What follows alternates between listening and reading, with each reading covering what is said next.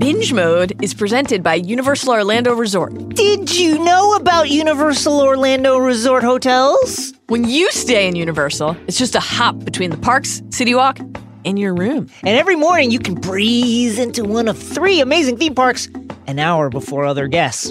Guests staying at select on-site hotels can skip the regular lines at the most popular attractions with free, yes, free, Universal Express Unlimited to Universal Studios Florida and Universal's Islands of Adventure. Go to www.universalorlando.com to book your stay today. Binge Mode is also brought to you by Sunglass Hut.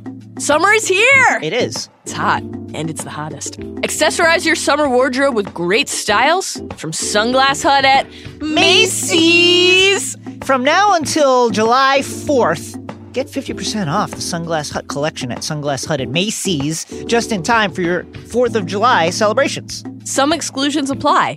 See Associate for details. Warning.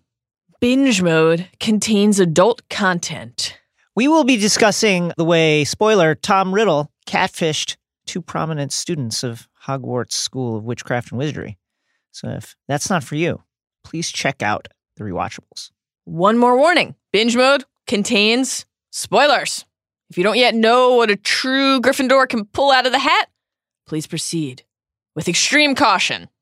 And now, Binge Mode.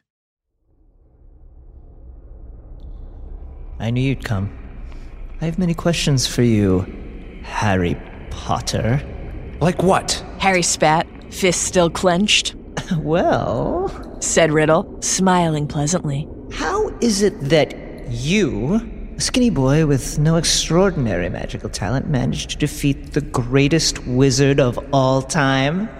How did you escape with nothing but a scar while Lord Voldemort's powers were destroyed?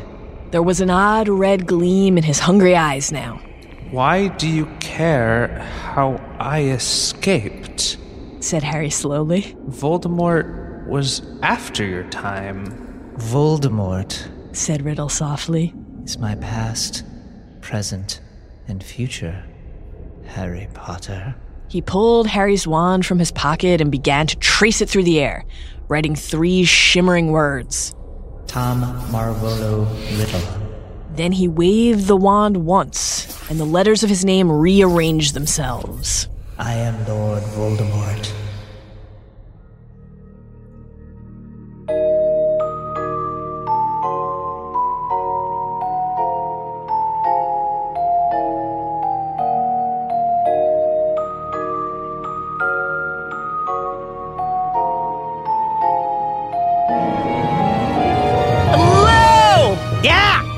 And welcome to Binge Mode Harry Potter. Yes. I'm Mallory Rubin, executive editor of TheRinger.com. Woo! That's a great website, guys. Sure is.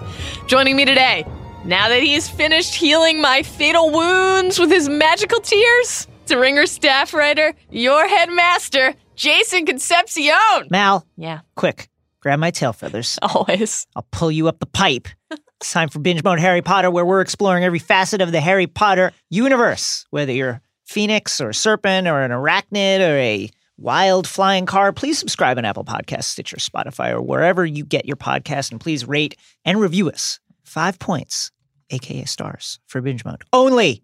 Also, follow us on Twitter and Instagram at binge_mode, aka the underscore, and join our Facebook group, which is just for Binge Mode fans, and which is a great place to report anyone in your neighborhood who's ever told you to follow the spiders. Terrible advice. That's how you'll figure out what's going on, guys. Follow the spiders. Yesterday on Binge Mode Harry Potter, we explored how identity shapes chapters 11 through 14 of the second book in the Harry Potter series, Chamber of Secrets. And on today's episode, we're diving deep into the book's final 4 chapters. Requisite spoiler warning for today's binge, as always.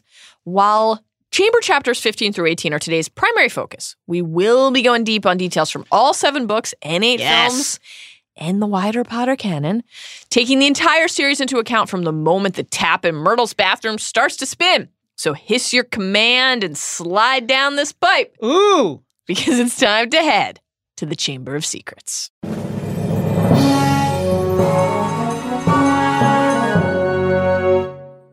Mal? Yeah?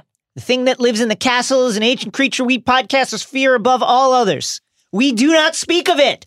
Well, do I remember how I pleaded with Isaac to let us go when we sensed the beast moving about the studio, but he insisted that it was time to offer up a brief refresher on what actually happened in chapters 15 to 18 by climbing aboard this Scarlet Steam engine of plot, the Hogwarts Express.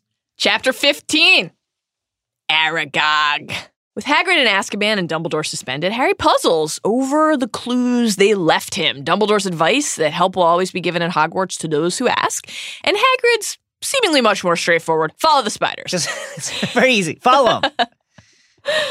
After seeing some scurrying spiders while in herbology class, Harry and Ron set out that night with Fang, poor sweet Fang, tough chapter for Fang, toward the place that those spiders were clearly moving, the Forbidden Forest. Deep in the woods, they encounter the Ford Anglia, which has apparently been dwelling there, growing wild, since the Whomping Willow crash. But just then, they meet something else, spiders, who take them to Aragog, the huge monster that Hagrid kept as a pet 50 years ago. Aragog tells Harry and Ron that, no, I did not kill that girl all those years ago, and that he and his kind fear the thing that did kill her in the bathroom, and they fear that thing above all else. Aragog will not speak of the creature, even when asked by Hagrid, whom he's quite fond of. Who's he not fond of? Every other human, even friends of Hagrid's. So Aragog tells his followers, yeah, why don't you go ahead and kill Harry and Ron, and let's eat these guys.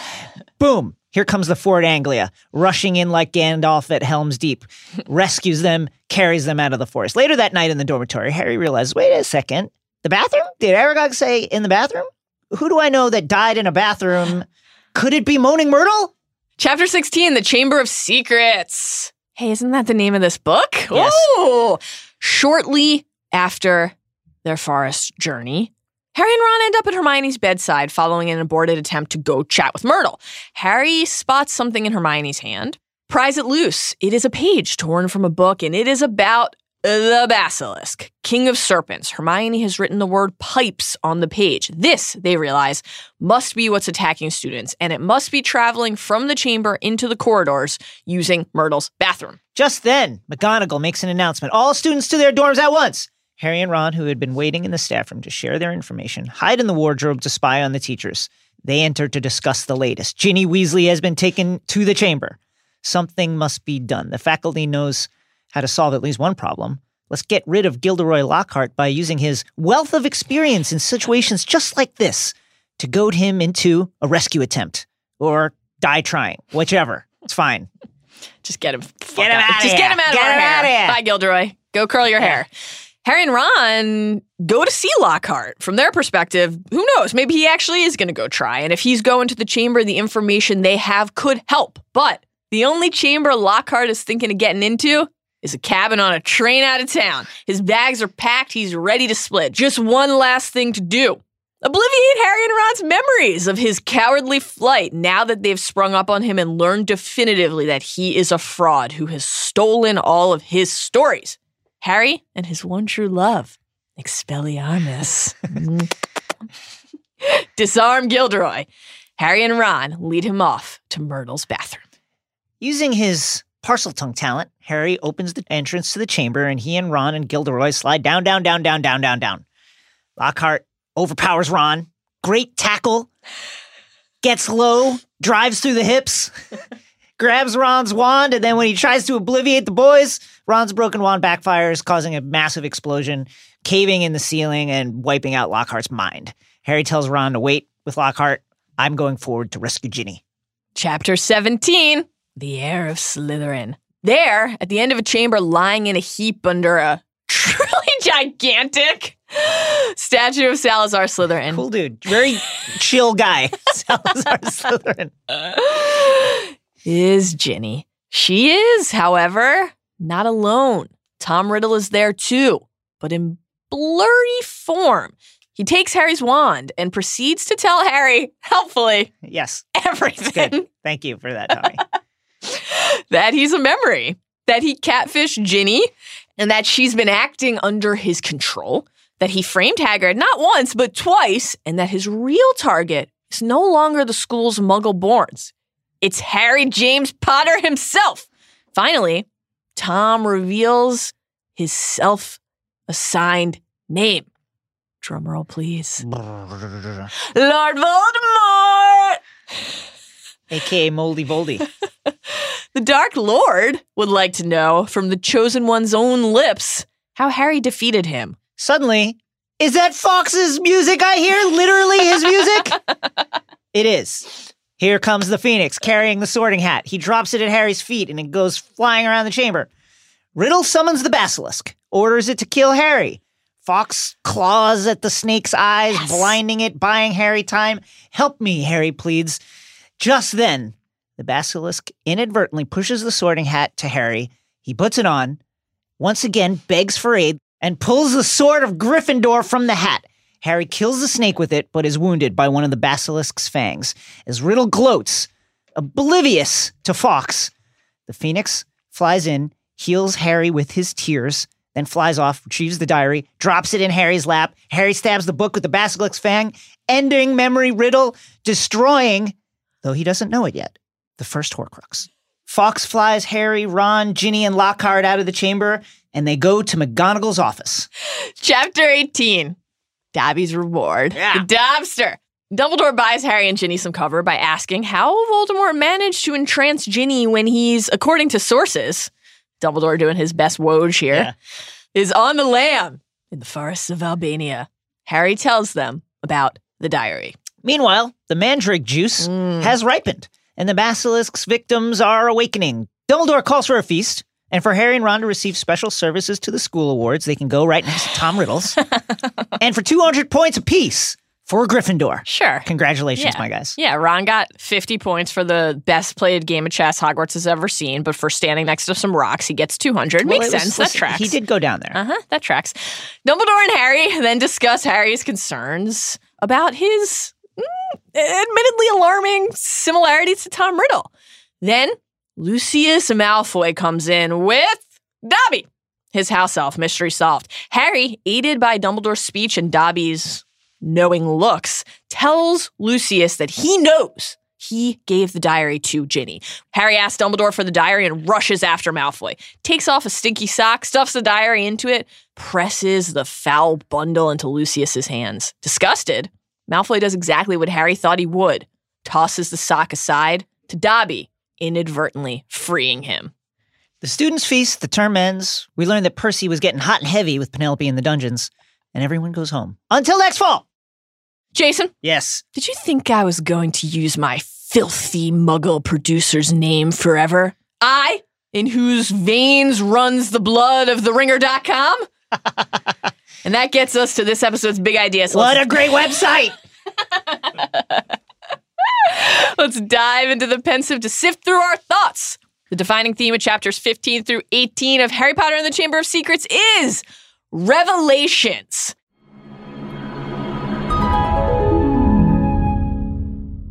Chapter 15, Aragog. Look, no Hermione, no Hagrid, no Dumbledore. Fear is spreading through the castle, feeding on doubt, the absence of any real information. In the rare moments when someone laughs, it sounds unnatural. It's because it's all Malfoy laughing constantly. It's only Slytherins. What can Harry do but repeat Dumbledore's words about only having truly left the school and none there are loyal to him to himself, trying to decipher their meaning? The words are impenetrable to Harry, as Dumbledore's intentions will so often be over the course of the series. But Harry will discover the meaning of the cipher when his need is the greatest, and that is the real magic of that line. It is, in many ways, the Harry-Dumbledore relationship in miniature. It's at once a bone and soul-deep bond and commitment that transcends anything resembling routine. It's also a test, a perpetual waiting game. What about Hagrid's words? To Harry and Ron, Hagrid's innocence is an article of faith. Sure, some of the details about the initial opening of the chamber as seen from Riddle's perspective look bad. Eesh.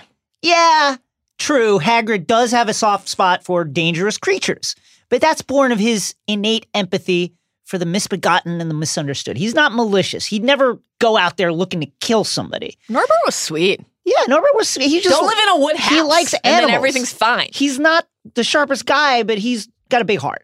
And so Harry and Ron, spurred on by Hagrid's not really that subtle follow the spiders entreaty, grab Fang from Hagrid's hut. head to the Forbidden Forest to follow the spiders.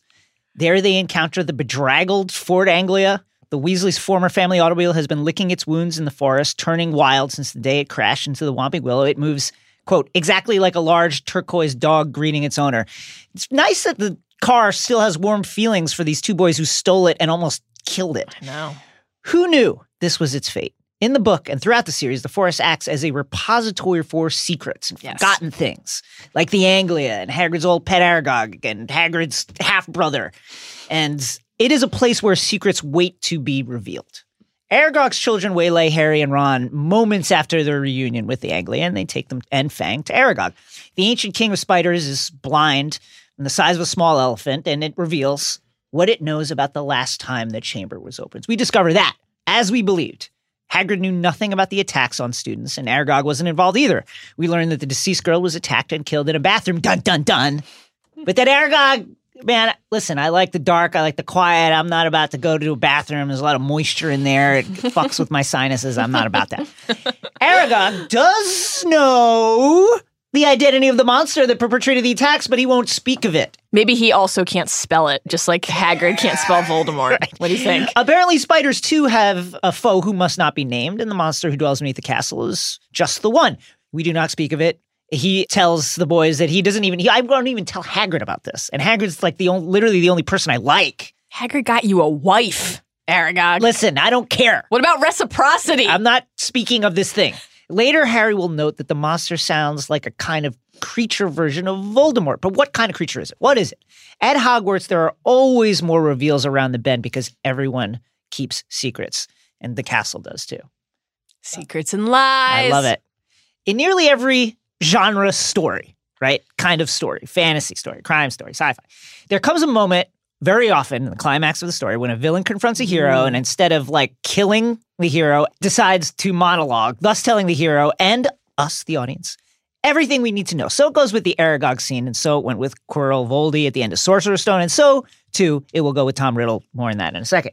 It's a trope and often a necessary one, especially for books aimed at younger readers, but sometimes the most satisfying revelations are the ones that open up when the hero and the reader take an active role, discovering the clues on their own. There's nothing more fun than sleuthing, guys, on the internet. That's why people love Lost, they love Westworld, they love Game of Thrones.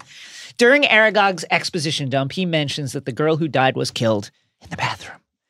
Harry could have responded to Aragog's decision to let his children eat Harry and Ron in their Anglia-assisted escape by never thinking about his horrifying near-death experience again. But he's Harry.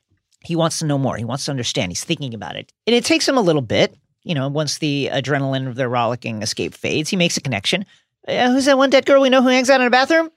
It's Moaning Myrtle. Chapter 16, The Chamber of Secrets. When Minerva McGonagall shocks the school by announcing that exams will still take place. They won't. I love when Hermione wakes up and finds out there are no tests and is like, oh, fuck. There's an amusing moment of introspection for Harry when he realizes that he cannot recall a single thing he's learned this school year. Shocking from our guy. Harry certainly has moments over the course of the series where he does learn things from books and from teachers. Sectum Sempra for one. He learns that one. Yeesh. Tough stuff. Lupin's Defense Against the Dark Arts lessons in year 3 will be our first chance to really see young Harry engage with his magical education, with his actual coursework. But for Harry, pretty consistently, the real learning, the real revelations occur outside of the classroom. Classroom of life, you know? Yeah. School of Hard Knocks. Harry briefly thinks that such a moment will occur in the Great Hall when Ginny comes over looking so tense and nervous that she reminds Harry of Dobby in one of these tortured states. McGonagall has just announced that the mandrakes are ready. Amazing note, by the way, from our researcher, Zach Cram. Are there just no mandrakes anywhere else that are ready? Like, what are we doing, guys? They had to wait an entire year for these? Should we look around the world, literally the world? Let's just leave Sprout to it for the entire school year and then check back in at the end of the spring. The petrified victims will be restored that very evening. So what could Ginny need to say before that moment arrives? Ron's being pushy because he's Ron, but Harry leans in conspiratorially. This kind of welcoming, I'm here with you. You can confide in me, Grace, helps Harry secure so many reveals over the years. Ginny, hold me. Put your arms around me. She's got that great tight grip from choking those roosters. So. Jesus.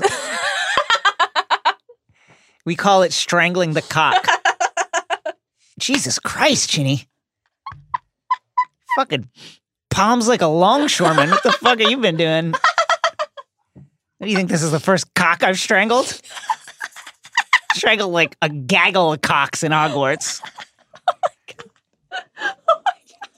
To make sure the basilisk was free to roam.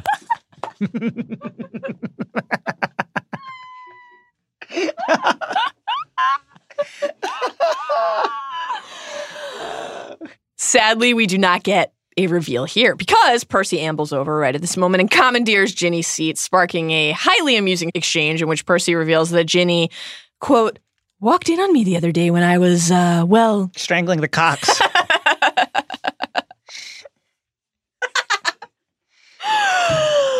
Well, never mind. The point is, she spotted me doing something, and I asked her not to mention it to anybody.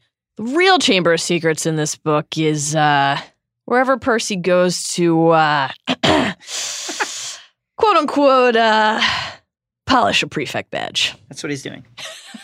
Speaking of that, the bathroom being the entrance to the Chamber of Secrets is a fascinating creative choice as far as I'm concerned. One that I'm guessing seemed quite natural to the primarily young audience of this book when it was released. The bathroom is often the only place that young people can find any sort of privacy. There's a lock on the door. You don't need an excuse to be in there unless you're in there for several hours like Percy. And Harry and Ron, aided by Lockhart's idiocy, mark my words, he said, ushering them around a corner. The first words out of those poor petrified people's mouths will be, "It was Hagrid," end up ditching their chaperone, and after a quick story to the surprisingly touched and gentle McGonagall, wind up at Hermione's bedside after being diverted from trying to sneak to Myrtle. Harry sees a scrap of paper in Hermione's hand, which we noted before. No one else noticed because that is people are really weird. Extremely just not paying attention You think to at details. this point they're just like, well, there are no mandrakes anywhere. What's that? We're Is not that- going to be able to solve this for months. Don't even bother inspecting the body. Let me say one thing. Hermione's 12 at this 12, point? yeah. Think about the size of a page from a book. Right. Come on. It's crumpled. And also the words on that page that they read are like significant. Yeah. Anyway. So the page talks about the basilisk, king of serpents, which can grow to gigantic proportions and live for hundreds of years. Its fangs carry a deadly venom, and anyone who locks eyes with it dies instantly.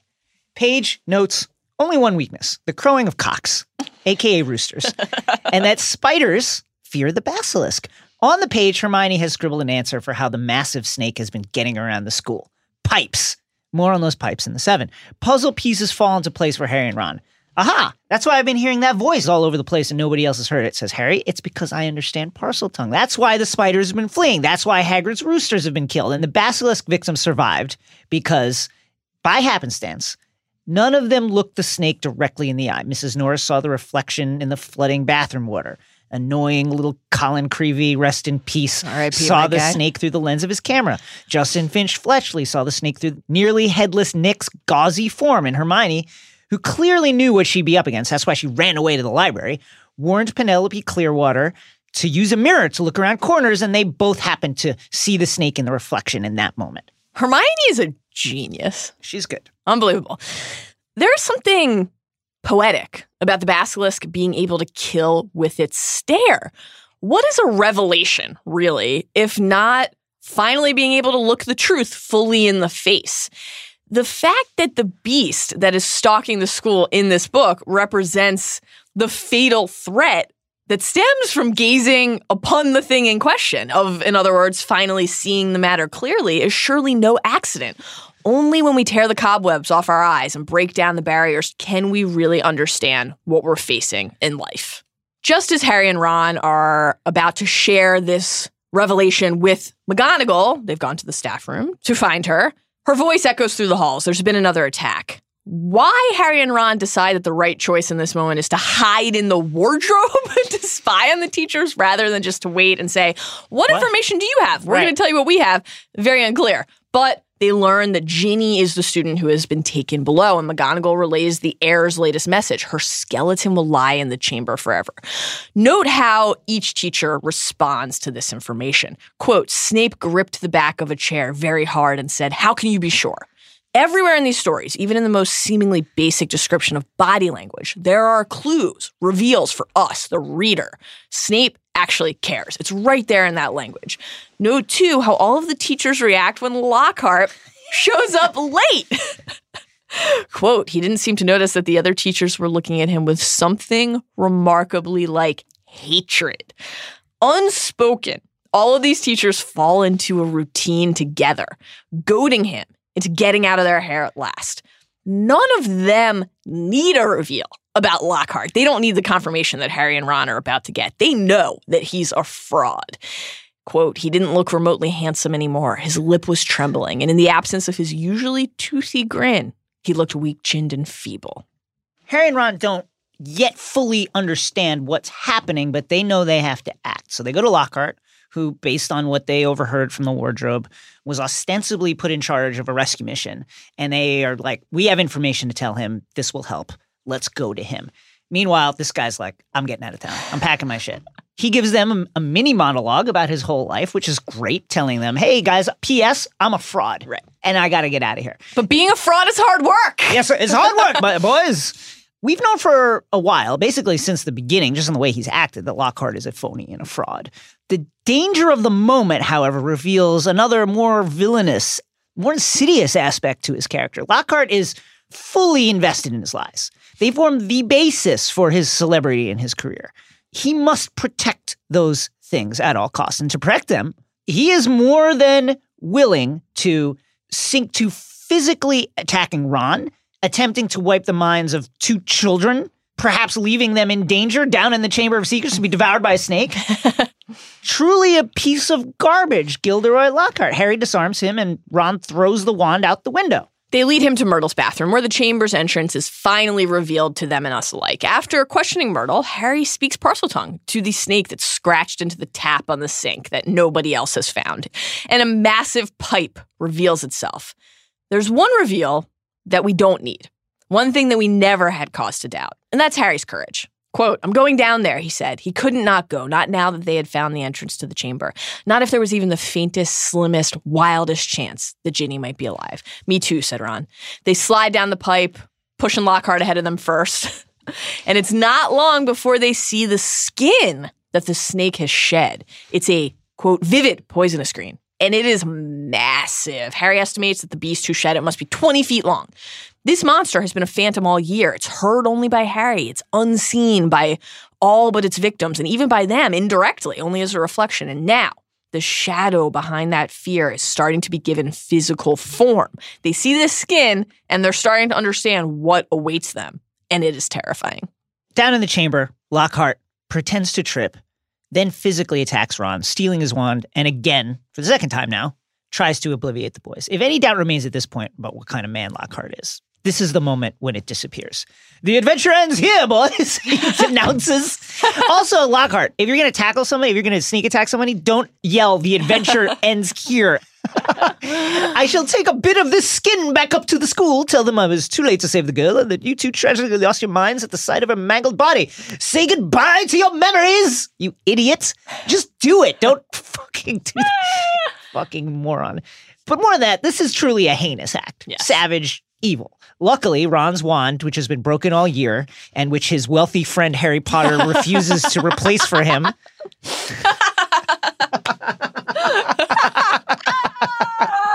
Good thing Harry's such a cheapskate, you know? Let's see. If he purchased a functioning wand for Ron, they both would be devoid of any of their memories. What does Ron need? The entire trolley witch's cart of candy or a new wand? Well, let's get the candy. Lockhart's spell backfires on him. It also caves in the tunnel, separating Harry on one side and Ron and the impacted Lockhart on the other. The amusing manner of his downfall.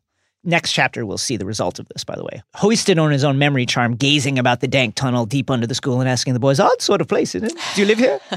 Should not overshadow the despicable depths that Lockhart was willing to sink to.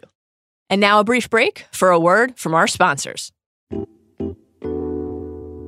So you just finished watching a Netflix series like Wild Wild Country or Evil Genius, and now that it's over, you can't stop thinking about the show. You need more of this story. You Can't Make This Up, the new podcast from Netflix about the true stories that sound too unbelievable to be real. Each episode features conversations between podcasters, journalists, comedians, and the people who made some of your favorite Netflix shows, including Wild Wild Country, Yeah. which follows the sex cult that took over a small Oregon town. and Evil Genius, the wild account of a pizza delivery man who robbed a bank with a bomb around his neck. They'll give an exclusive look inside their process, explore stories that they left out, answer your burning questions, and more. Plus, they'll talk about the upcoming season of Last Chance U, the Academy Award-winning series Icarus, and the mouth-wateringly good Chef's Tape. You Can't Make This Up is available on Apple, Stitcher, Spotify, or your preferred podcast destination. Go listen to, subscribe, and review. You can't make this up. And now, back to binge mode. Chapter 17, The Heir of Slytherin. Monologue time, part 2. A lot of monologues. A lot of monologues. You need them. Harry enters the chamber. There he meets the mysterious Tommy Riddle. Handsome. Quote, a weird misty light shining about him, not a day older than 16. Are you a ghost? Harry asks. A memory. Preserved in a diary for 50 years. Harry is still under the spell of Riddle's catfish. He asks Tom to help him with Tom, help me with this, please. Harry, pretty slow. Slow on the uptake. Let's see. You enter the Chamber of Secrets. Ginny is there, blacked out. And Tom Riddle, who is obviously not human, is standing there. And you're like, Tom, my guy, my good friend Tom, Hey, who I know from that weird book I found. Help me out, won't you? Tom instead pilfers Harry's wand and proceeds with the revelations. He tells Harry, as they all do, don't they? Everything. How Ginny began writing in the diary and sharing her cares and worries, her crush on Harry, and how Tom... Wait, hold on, back up. Crush on me? And how Tom steadily seduced her mind. Tom's withering disdain for Ginny's thoughts and feelings is notable and despicable also. Love and doubt, care for one's friends and family. These are things that Lord Voldemort considers weak. So too does Tom Riddle. There's something worth exploring there as well about the way that Tom Riddle frames not only Ginny's words, as Jason just outlined, but also her relationship with the actual book. He says, I suppose the real reason Ginny Weasley's like this is because she opened her heart and spilled all her secrets to an invisible stranger. Later, he will mockingly quote her saying of the diary, it's like having a friend I can carry around in my pocket. Well, for readers, that's really hard to hear because that's how we feel about the books we love, isn't it? She's also the only daughter in a family of all boys. That's right. Which is Tough stuff. Really tough stuff. Don't the stories that we love feel like friends in our pockets? You know, naturally, Tom Riddle does not think so. He has no room for real friendship. You know, not really. Nor for stories either. Consider Dumbledore's insight about how Voldemort shows his followers as little mercy as his enemies. Consider that Riddle, we will come to learn, is unfamiliar with the tale of the three brothers and the Deathly Hallows. Harry and Hermione hadn't heard the tale either, of course, but in Tom Riddle's case, it's not about being raised in the Muggle world, as Dumbledore says in Hallows to Harry, quote, that which Voldemort does not value, he takes no trouble to comprehend. Of house elves and children's tales of love, loyalty, and innocence, Voldemort knows and understands nothing. He's not reading stories. He doesn't care about people. He doesn't look to confide. He looks to rule, to dominate. That's it. His closed-mindedness, his instinct to shame rather than support is at the heart of so much of his viciousness. When Harry first looks at Riddle, he thinks he was strangely blurred around the edges as though Harry were looking at him through a misted window. Tom, help me. Thank God you're here. Later, as Riddle is monologuing, Harry observes that all the time he spoke, Riddle's eyes never left Harry's face. There was an almost hungry look in them, even in his 16-year-old form. When he was still a schoolboy, before his nostrils turned to slits and the red snake-like eyes had formed, Tom Riddle already appears to have some kind of animalistic hunger to him. When Riddle reveals his high, cold laugh, Harry feels the hairs rise on the back of his neck, and he notes that the laugh didn't suit the boy, or any boy. Riddle, as his name implies, is a contradiction, an enigma, a puzzle that grows more horrifying and less human every time a piece snaps into place. Riddle tells Harry proudly, boastfully, that he charmed Ginny into trusting him. Quote, "If I say it myself, Harry, I've always been able to charm the people I needed." Big clue there, big bit of foreshadowing for what we'll see in the memories and Half-Blood Prince and how he used that ability to charm to take the treasures that he needed. He tells Harry that he fed off Ginny's soul and that as he grew stronger, he fed some of himself back into her. This is a hallmark Voldemort tactic: possession, corruption, robbing his minions of their free will, bending them to his. Even his reveal that he hasn't cared about Ginny since Harry picked up the diary speaks to his character, or lack thereof, to the way that he treats humans like things, tools that he can use and then discard. Riddle tells Harry that only Dumbledore, then the Transfiguration teacher, believed Hagrid and seemed suspicious of Tom. We'll learn in Prince, of course, that Dumbledore had reason to wonder about Tom long before. There's something off, very off, and very ominous about young Tom Riddle. Riddle says that he knew it wouldn't be safe to try to open the chamber again with Dumbledore in his case. Quote, "But I wasn't going to waste those long years I'd spent searching for it. I decided to leave behind a diary, preserving my 16-year-old self in its pages so that one day, with luck, I'd be able to lead another in my footsteps and finish Salazar Slytherin's noble work."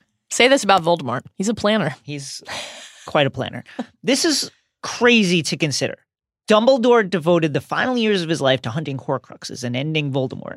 He was also a key part, spurred the creation of the diary. Unbelievable. Yeah. It really is. Riddle's next reveal has massive implications, not only for this book, but for the entire series. Quote, "From everything Ginny has told me about you, I knew you would go to any lengths to solve the mystery, particularly if one of your best friends was attacked." He knows, just after learning about Harry from Ginny's diary entries, that Harry has to try to save people. Riddle is already using Harry's hero complex against him, as Voldemort will again in Order of the Phoenix when he banks correctly on the likelihood that Harry will go to save Sirius. Even Harry's best friends point out this flaw to him throughout the books, after he wasted time at the Triwizard Tournament's second task, playing the hero. Something about water? Yeah. Hi, Cahill. When they're trying to talk him out of rushing to the Ministry of Magic in Book 5, etc., etc., etc. Harry's desire to fight, to save other people even at great personal cost to himself, time and time again, it's what makes him who he is. It's what allows him to walk into the Forbidden Forest in Deathly Hallows to sacrifice himself for those he loves. It's also something that his enemies try to use against him, often successfully. Tom Riddle says, "I knew you'd come. I have many questions for you, Harry Potter." And why did Harry come? Because Ginny's rough hands around his... Why did he want Harry to come? He has questions. How is it that you, a skinny boy with no extraordinary magical talent, managed to defeat the greatest wizard of all time? How did you escape with nothing but a scar while Lord Voldemort's powers were destroyed? And here we get one of the best reveals in the entire series. Voldemort, says Riddle softly, is my past, present, and future Harry Potter. Oh. And he uses Harry's wand to write Tom Marvolo Riddle, waves it, the letters rearrange, I am Lord Voldemort. He tells Harry he was already using the name at Hogwarts, but only among his closest friends, or what he believes to be friends, or what he calls calls friends, but he doesn't consider them friends. You think I was going to use my filthy muggle father's name forever? I, in whose veins run the blood of Salazar Slytherin himself, through my mother's side. Very specific. I keep the name of a foul common muggle who abandoned me even before I was born just because he found out his wife was a witch? No, Harry. I fashioned myself a new name. A name I knew wizards everywhere would one day fear to speak when I had become the greatest sorcerer in the world. That's how gamers get their gamer tags also. Harry is staring at the boy who would go on to murder Harry's own parents. But this boy, too, was defined by losing his parents. Again, similarities that bind while the choices differentiate. Somehow, in this moment after that reveal, Harry finds the strength not only to speak, but to challenge the assertion. You're not, he says, meaning not the greatest sorcerer in the world. Harry's standing for Dumbledore, taunting Riddle. saying, even when you were strong, you didn't dare and try to take over Hogwarts. That's true, and it will be true again after Voldemort's rebirth. He will wait until Dumbledore's death to hit the school directly. Some of his minions go in Half-Blood Prince, but Voldemort doesn't go himself, and certainly not with his full forces until Hallows. Riddle counters Harry's challenge. He says, Dumbledore's been driven out of this castle by the mere memory of me, but Harry will not back down. He's shouting. He's not as gone as you might think, and there is desperation in those words. There is a fierce desire for Harry to hold on to this belief as a tether to life itself. He has no choice but to think that that's true. What else is left to him at this moment? But he does really mean it. And Harry's Dumbledore advocacy gives way to music, filling the chamber. Phoenix song.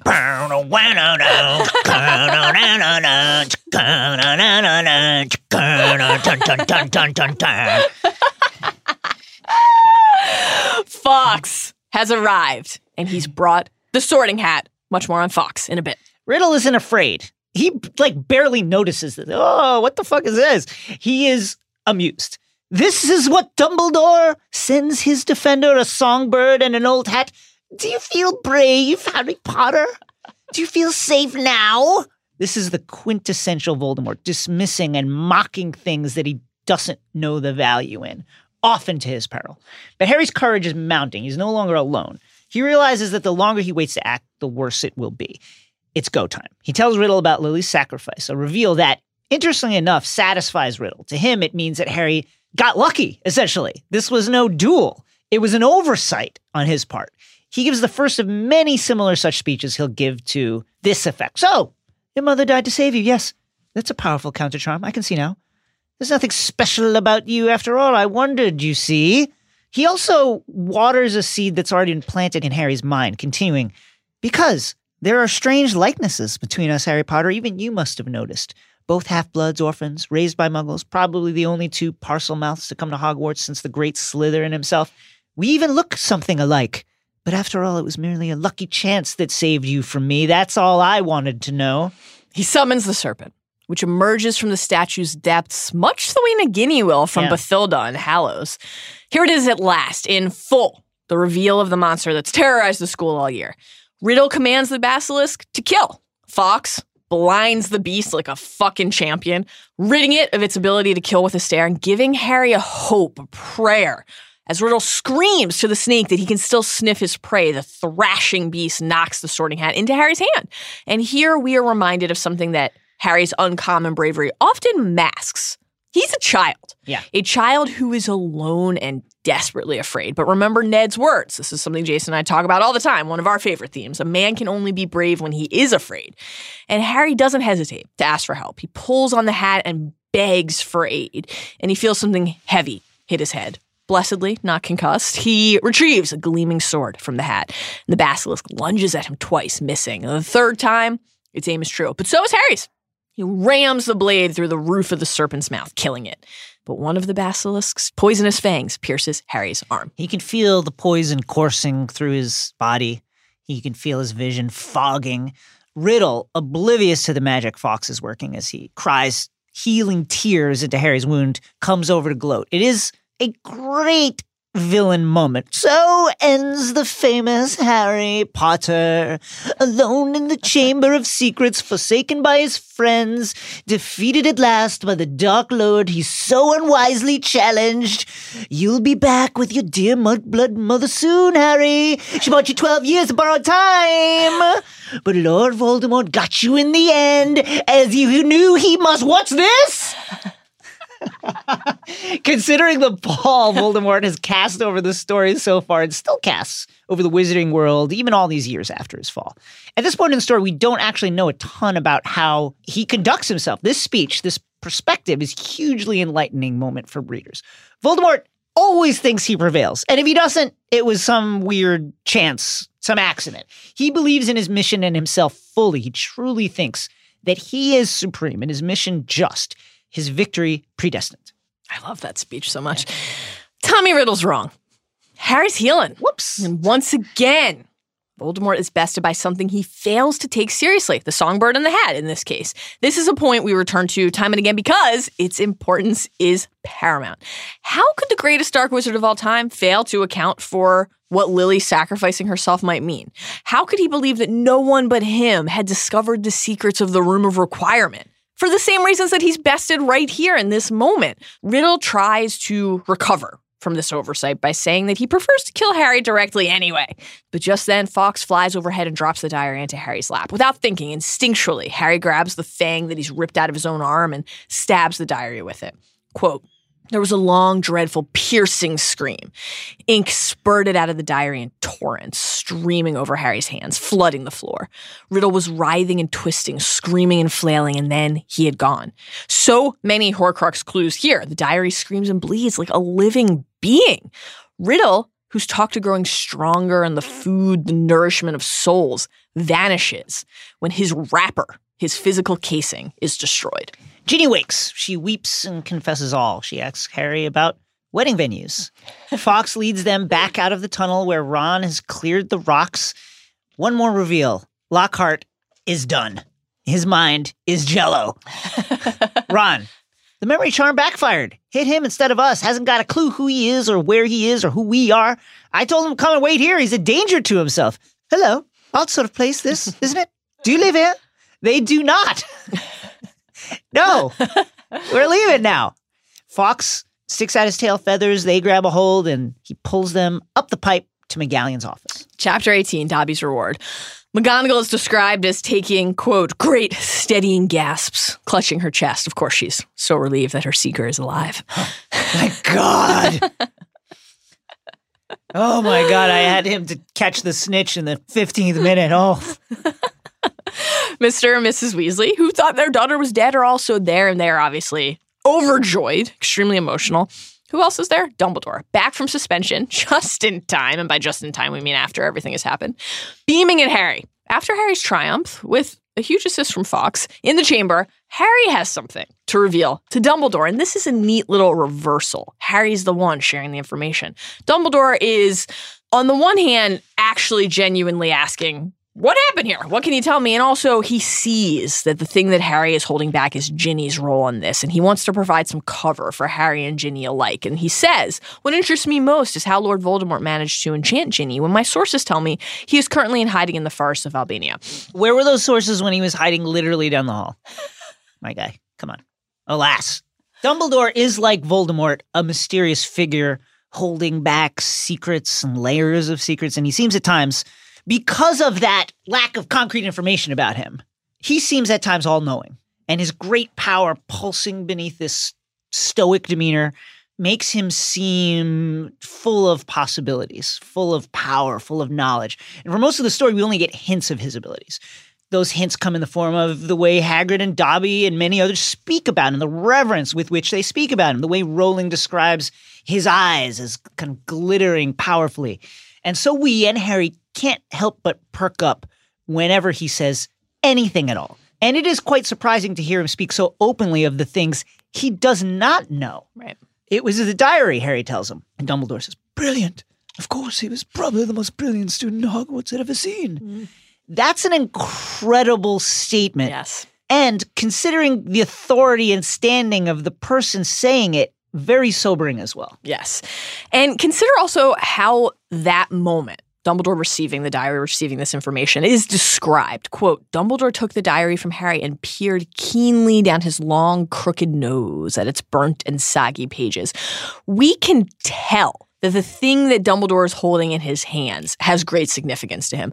This is a reveal for Dumbledore, a moment when he needs to study, to inspect. Yeah. And think about what he's seeing. Think about what dots he is starting to connect in his mind, what he's observing and realizing here will inform so much of what he understands or will come to understand about Voldemort's Horcrux plan and in turn inform so much about the course that Dumbledore sets Harry on.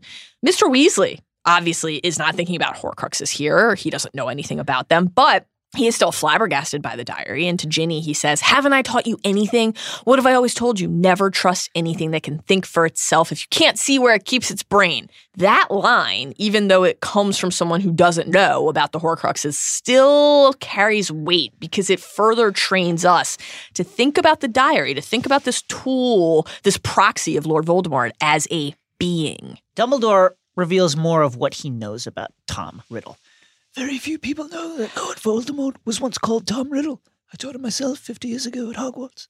He disappeared after leaving the school. Why is it that very few people know this information, by the way? Really good question. Wouldn't sharing this be helpful in the fight against Voldemort and his kind of evil, this evil bred from ambition and bigotry and nurtured in these halls of magical power? Here again, Dumbledore is sharing the absolute bare minimum of what he knows, and then he changes the subject. Hey guys, let's have a feast. Special awards for the services to the school for you two. Voldy had one, so you can each have one. And 200 points apiece. Great. All right, guys, let's break it up. Before Dumbledore dismisses Ron and Lockhart, he asks why Gilderoy is being so modest, because of course Gilderoy should be like, well, yes, I discovered the chamber myself, and these two boys happen to be there. Ron explains the backfiring charm. Impaled upon your old sword, Gilderoy. So there's the proof that Dumbledore did in fact know about the memory charm con that Gilderoy had been running. And he let the dude teach anyway. Okay, great. Now alone with Harry, Dumbledore thanks him for the loyalty he showed him. Nothing but that could have called Fawkes to you. And then probes further. So you met Tom Riddle. I imagine he was most interested in you. I love that line. That gives me a chill. Oh. The words tumble out of Harry's mouth. Professor Dumbledore, Riddle said I'm like him. Strange likeness, he said. Did he now? Said Dumbledore, looking thoughtfully at Harry from under his thick silver eyebrows. And what do you think, Harry? Harry says more loudly than he intended that he doesn't think he's like Voldemort. He's in Gryffindor, but then he gives in to the doubts, sharing that the Sorting Hat did want to put him in Slytherin, and everyone thought he was Slytherin's heir because he can speak to snakes and all that stuff. The next exchange is brief but immensely important. Dumbledore shares his supposition that the reason Harry can speak Parseltongue is that a piece of Voldemort imprinted itself on Harry when he attempted but failed to murder the baby boy. Quote, unless I'm much mistaken, he transferred some of his powers to you the night he gave you that scar. Not something he intended to do, I'm sure, Harry says. Voldemort put a bit of himself in me? Dumbledore says it certainly seems so.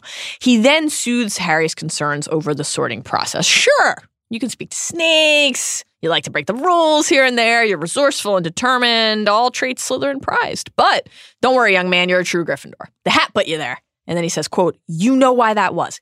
Think. And Harry says, because I asked not to go in Slytherin, right? Dumbledore says, here we go, this is key. Exactly. Which makes you very different from Tom Riddle. This is one of the iconic lines of the whole series. It is our choices, Harry, that show what we truly are, far more than our abilities. And he tells Harry that if he wants more proof, he need only look at the sword. Harry examines it. It's Godric Gryffindor's. Dumbledore tells him only a true Gryffindor could have pulled that out of the hat. There's so much here in this exchange. The mammoth Horcrux clue in the Voldemort put a bit of himself in me line. Literally true, right? The theme here of the paramount of choice over destiny, which is perhaps the central proposition of the entire story. The idea that a true Gryffindor can call forth the sword, shouts to Neville. The commentary on Voldemort's recklessness and his lack of awareness and consideration. And, of course, Dumbledore's method of teaching Harry by forcing Harry to get there on his own. When he says, you know why that was, think. It's akin to saying you have to figure it out on your own. I'm not going to tell you everything. You have to get there on your own. You have to say it out loud because only then will you be able to walk into the forest. That's what I want from a teacher of a school. Dumbledore says it's time for him to free Hagrid from Azkaban and put a posting in the Prophet for a new Defense Against the Dark Arts teacher. Only lightly jinxed position, 40,000 galleons a year, and it's time to feast. But as they're readying to go, Lucius Malfoy arrives, and he's with Dobby. Aha! At last, the Dobster family reveal, and the reveal of how the diary got to the school in the first place. Lucius, Harry says, with an assist from Dobby's telling eyes, put the diary in Ginny's possession that day in Diagon Alley before the school year. Lucius says, prove it. Aha! You can't prove it, can you? And turns to go. Meanwhile, doesn't, mind reading exist in this world? What's happening? Kicking Dobby over the threshold. Harry can't stand bullies. Even after his desire to save Ginny led him to face Voldemort, he's still up for one more rescue mission, Dobby. It's who he is. He asked Dumbledore for the diary, and Dumbledore's like, yeah, whatever. What? The Horcrux? Yeah, take it. Go ahead. Dumbledore gives it to him. Sure. Harry, thinking quickly, peels off his filthy sock, puts the diary into it, catches up to Malfoy, hands him the stinky package. Lucius tears the sock off, tosses it aside. This was Harry's plan, and after Malfoy tells Harry, you'll meet the same sticky end as your parents one of these days, Harry Potter. They were meddlesome fools, too. How is this guy not in Azkaban? It's crazy. He summons Dobby, but the elf does not move. He has been given clothing. He is free. He was holding up Harry's disgusting, slimy sock, looking in it as though it were a priceless treasure. And to him it is. Harry's freeing of Dobby is among the most impactful decisions of the entire series. It will end up as one of the story's emotional through lines, so much so that it's easy to overlook the irony of Potter's methods. Lucius, recall, used a ruse to slip the diary, then a means of mind control, dark mind control, to Ginny. Harry uses that same diary as a ruse to slip the key to freedom to Lucius, who he knows would then, in disgust, throw it away, perhaps, hopefully, giving it to Dobby. And after Dobby uses powerful magic to protect Harry from Lucius, he provides a final loop-closing reveal. Why did he say that this thing had nothing to do with he who must not be named? It was a clue, sir, said Dobby, his eyes widening. The fucking eyes are constantly... How wide can these eyes get? All they do is widen. It's literally all they do. They are the size of tennis balls. Was giving you a clue, sir. The Dark Lord, before he changed his name, and could be freely named, you see. So when Dumbledore's like, very few people know. One of them is Dobby?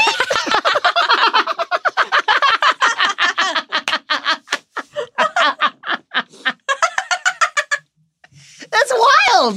It's truly wild. Who knew about this? Well, let's see. This is me, Dobby. Wait, Dobby? What? And then, on the Hogwarts Express ride home, with the gang practicing disarming and Harry, quote, getting very good at it. Ah, indeed. Yes. We get the biggest reveal of all in the entire book. What Ginny walked in on Percy doing? Oh, that, said Ginny, giggling. Well, Percy's got a girlfriend. So that's who he was writing to all summer. That's who he was meeting all over the school in secret. I walked in on them kissing in an empty classroom one day. Aha. Mal, this is what Dumbledore sends his defender, a songbird and an old hat. Do you feel brave, Mary Rubin? Do you feel safe now? Either way, please toss the invisibility cloak over our heads and lead us into the restricted section to teach us what we need to know about songbirds, phoenixes in particular.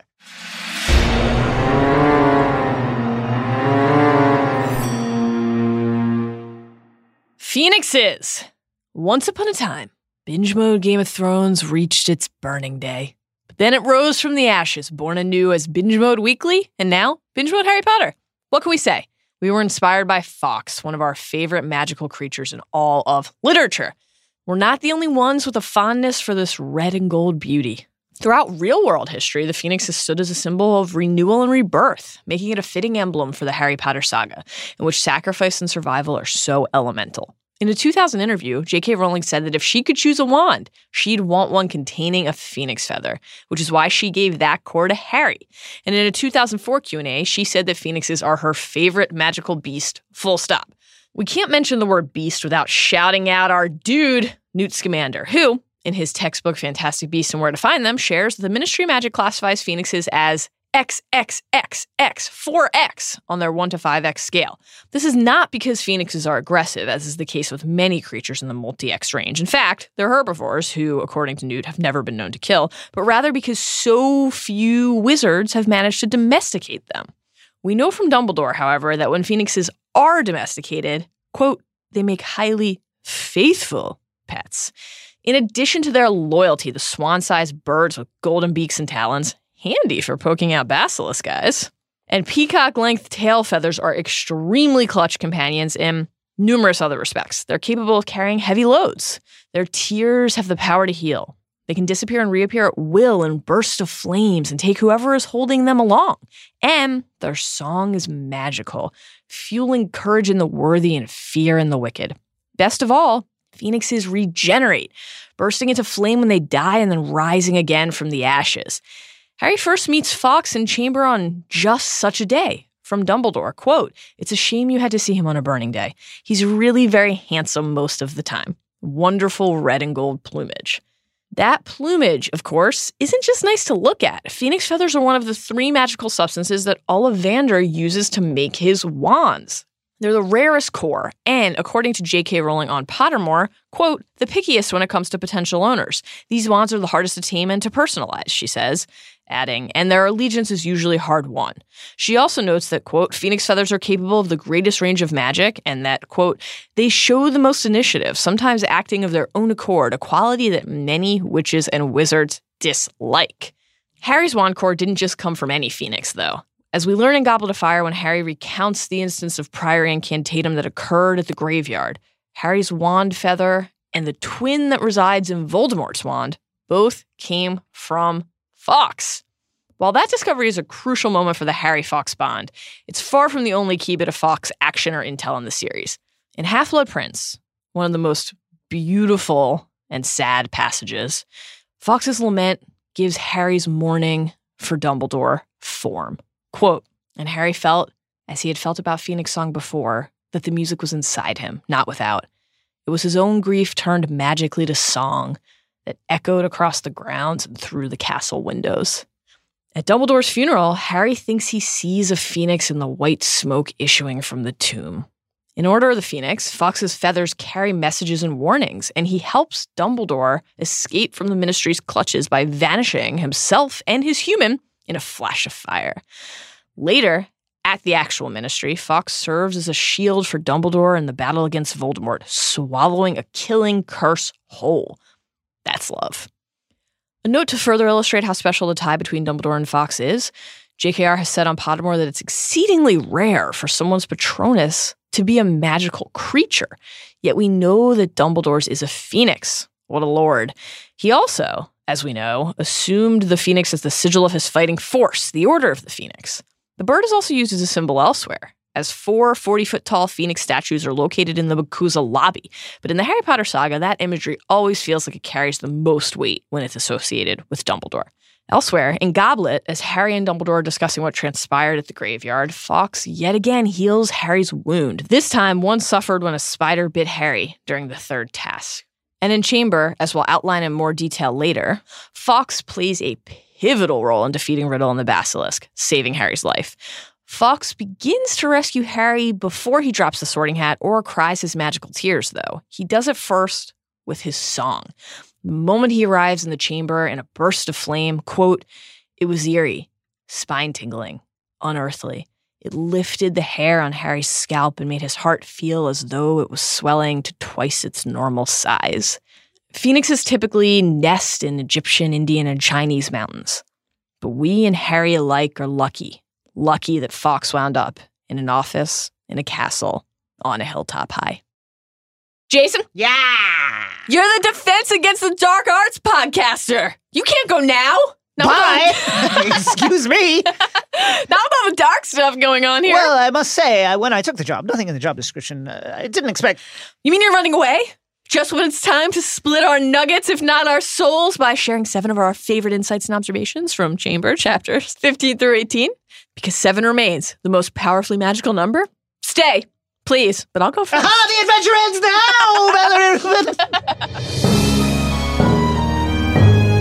now! Number 1. Many people Many. have asked, not unreasonably, how a chamber built 1,000 years ago could be connected to the main thoroughfares of the school by indoor plumbing, which, did not widely exist 1,000 years ago. J.K. Rowling naturally has addressed this. From Pottermore, quote, "When first created, the chamber was accessed through a concealed trap door and a series of magical tunnels. However, when Hogwarts plumbing became more elaborate in the 18th century, parentheses, this was a rare instance of wizards copying muggles because hitherto they simply relieved themselves wherever they stood and vanished the evidence. We'll come back to that momentarily. It's truly disgusting. What? Wizards and witches, what?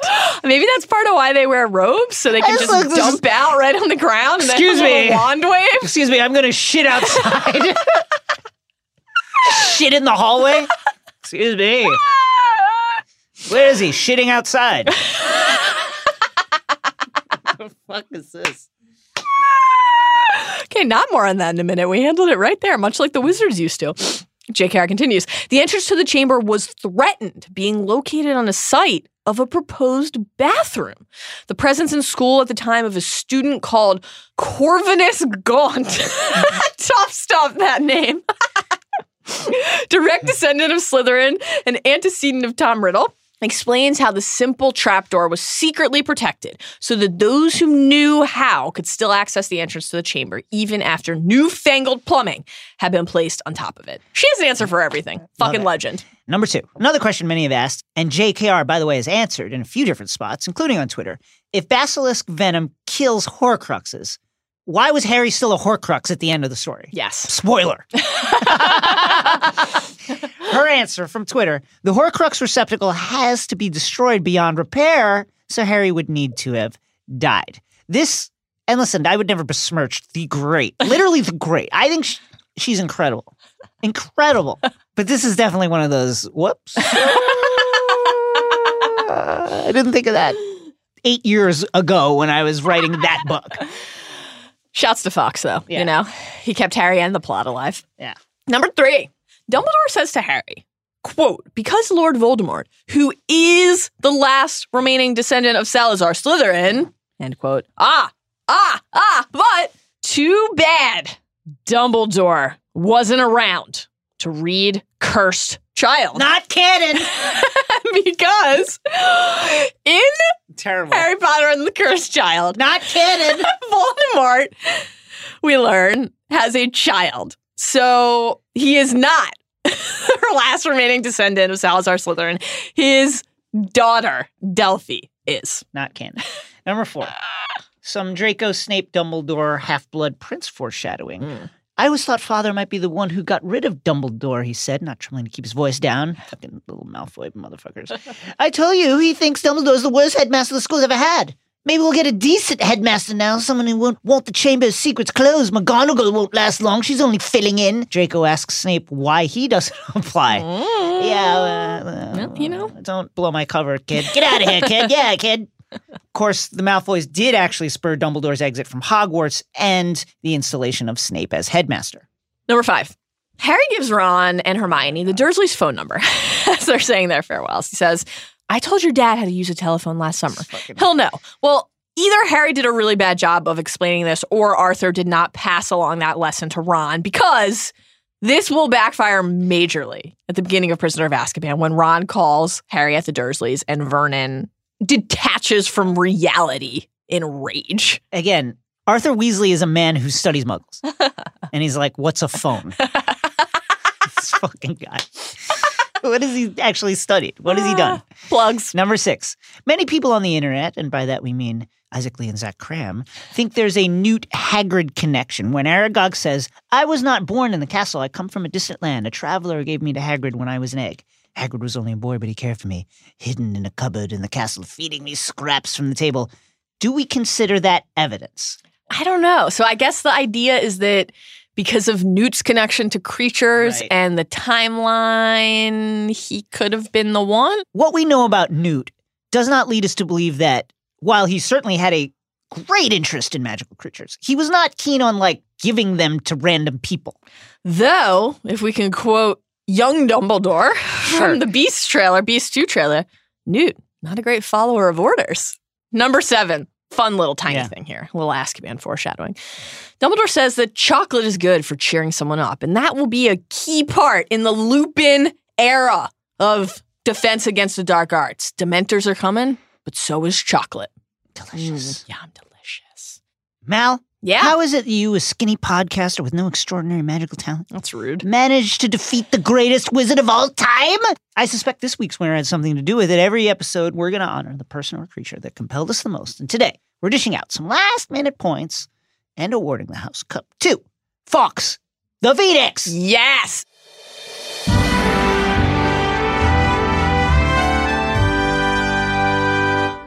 Okay, we debated this one quite a bit. We went back and forth, and so we're going to very quickly here give the case for our two runners-up. First, the case for Harry. All right, our dude needed a lot of help, and he would quite literally... He literally begged for help. would quite literally have died without some of that help. But he did once again show immense courage by going into the chamber and then fighting Riddle's monster. He was not afraid to ask for help, which, you could argue is a credit to him. He killed the basilisk with Godric Gryffindor's sword. He ruined Tom Riddle's diary with the basilisk's fang, destroying, unknowingly, sure, but destroying a Horcrux and saving Ginny, again, unknowingly, his future wife, from death. And though he won't discover this until much later, he gave Dumbledore an invaluable Horcrux clue when he handed over that diary, which he then took back 30 seconds later, after yet again thwarting Voldemort's would-be return. Harry also found the courage to be vulnerable and honest with Dumbledore about the doubts eating away at him. And then he stood tall against Lucius, freeing Dobby from the oppressive Malfoys. What about the case for Dobby? He gained his freedom, so true trailblazer there. Huge. And ultimately, while his methods were extremely misguided, he was well-intentioned and he showed immense courage by violating the laws of his kind, violating them certainly in spirit, if not in name, and very much Adrian Woj-esque when ESPN said you cannot tip picks. That's kind of what Dobby did. He is fixated on. Yes. He is lasered in on. All right. He tried to help Harry time and again, and by giving Harry the final clue he needed to connect Lucius to the diary, then standing up to his former master to protect Harry yet again. Great stuff from Dobby, great stuff from Harry, but the greatest stuff of all came from Fawkes. Let's hear it for the dude without whom Harry would, again, quite literally, be dead, and thus unable to confide in Dumbledore or free Dobby or hunt Horcruxes or marry Ginny. Let's hear it for Fawkes. His arrival fills the chamber with Phoenix song, and thus fills Harry with courage, with strength. His presence literally enables Harry to stand up and fight. Fawkes claws out the serpent's eyes as it's trying to kill Harry, thus buying him time to gather his wits and thereby robbing it one of its most lethal weapons, that ability to kill just on sight. Fawkes also brings into the chamber the sorting hat from which Harry pulls the sword of Gryffindor, which Harry then uses to stab and kill the basilisk. This not only kills the beast in that moment, but has massive endgame implications because, as we will learn in time, the goblin-wrought sword imbibes that which makes it stronger. This is huge, meaning it imbibed the basilisk venom and is thus able to be used in the future to kill Horcruxes, namely the Locket and Nagini. Fawkes heals Harry's mortal wounds with his tears, and as Harry's recovering, Fawkes grabs the diary and brings it to Harry, inspiring Harry to stab and ruin the book, thus ending the threat of Riddle's memory returning to Earth, and also, as we'll come to learn, removing a Horcrux from the board. How did Fawkes know? That's great. How did Fawkes know? Then, instead of leaving, Fawkes could have been like, I've done my part, I'm out. But instead of leaving, he waits. He waits for Harry and Ginny, and he leads them down the tunnel. He's this comforting, shining golden guard. And then he presents his tail feathers to Harry as Harry and Ron are sitting there like, how are we going to get out of here? Fawkes is like, I got you. And he uses his magical powers to carry Harry, Ginny, Ron, and Lockhart up out of the tunnel and through the chamber. He then leads them again to McGonagall's office. He is a guide, a beacon of hope. And he also teaches Harry a really valuable lesson about faith and loyalty, because only Harry's loyalty to Dumbledore called Fawkes to him in the first place. Shouts to Fawkes. What a guy. Great. Well, the adventure ends here, friends. We shall take a bit of this skin back up to the school, tell them we were too late to save Isaac Lee, our indispensable podcast producer, and Zach Cram, our irreplaceable researcher, and that you tragically lost your minds at sight of their mangled bodies. Say goodbye to today's binge mode. Yes. We hope that you had as much fun as we did today, that you're as excited as we are for the rest of this journey, and that you will join us again tomorrow when we will be discussing the Chamber of Secrets film adaptation. Till then, remember, she bought you 12 episodes of borrowed time, but Lord Binge Mode got you in the end, as you knew we must.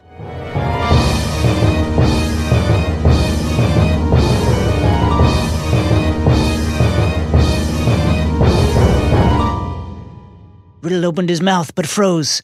Music was coming from somewhere